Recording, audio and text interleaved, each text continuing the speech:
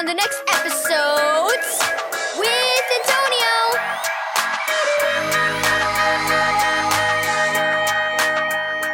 Thank you, Keys for Kids Ministries, for this daily devotional. Loved like a Kitten, Part 2. Read Romans 8, verse 28, 1 Corinthians 13, verse 12, and Revelation 21, verse 1 through 5. When the flea-covered and starving foster kittens had arrived several weeks before, they couldn't even open their eyes. Now they were healthy, growing, and busy as could be, rolling around, climbing up and down, batting at the air, and cuddling with Malachi and his mom. As Malachi played in the living room with the kittens, the TV was on in the background. Malachi heard a reporter talk about lots of sad and scary things happening in the world.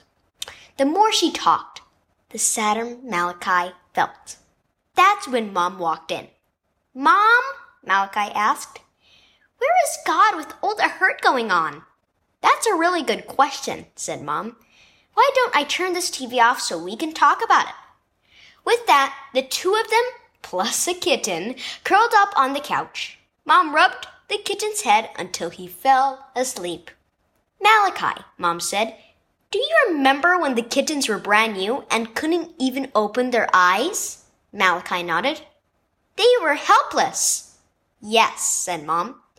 "All they knew was that we were here with them while they needed lots of help. They couldn't see us, but they knew we were present and loved them." Mom breathed in deeply. "I don't have an answer for why bad things happen. All I know is that our world is broken because of sin, that Jesus is with us, and that He is working to fix all of this. I'm like a kitten who just has to trust that I'm loved and not alone, and that my suffering won't last forever. That's like my memory verse," said Malachi. "For now we see in a mirror, dimly, but then face to face.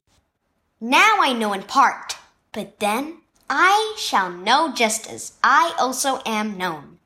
"Yes," said Mom.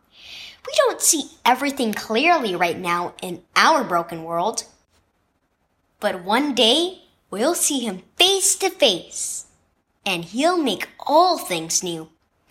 All His people will be healed and whole, just like our kittens. Jesus is with us when we suffer." Key verse, "For now we see in a mirror, dimly, but then face to face. Now I know in part, but then I shall know just as I also am known." 1 Corinthians 13, verse 12. When you see sad or scary stuff on the news, how do you feel? When you're afraid, talk with Jesus and a trusted adult right away. You are not alone. Jesus loves you very much, and He will never leave your side. Our world is broken by sin, but Jesus is stronger than any bad thing we may face. He promises to make all things new and to be with His people every step of the way.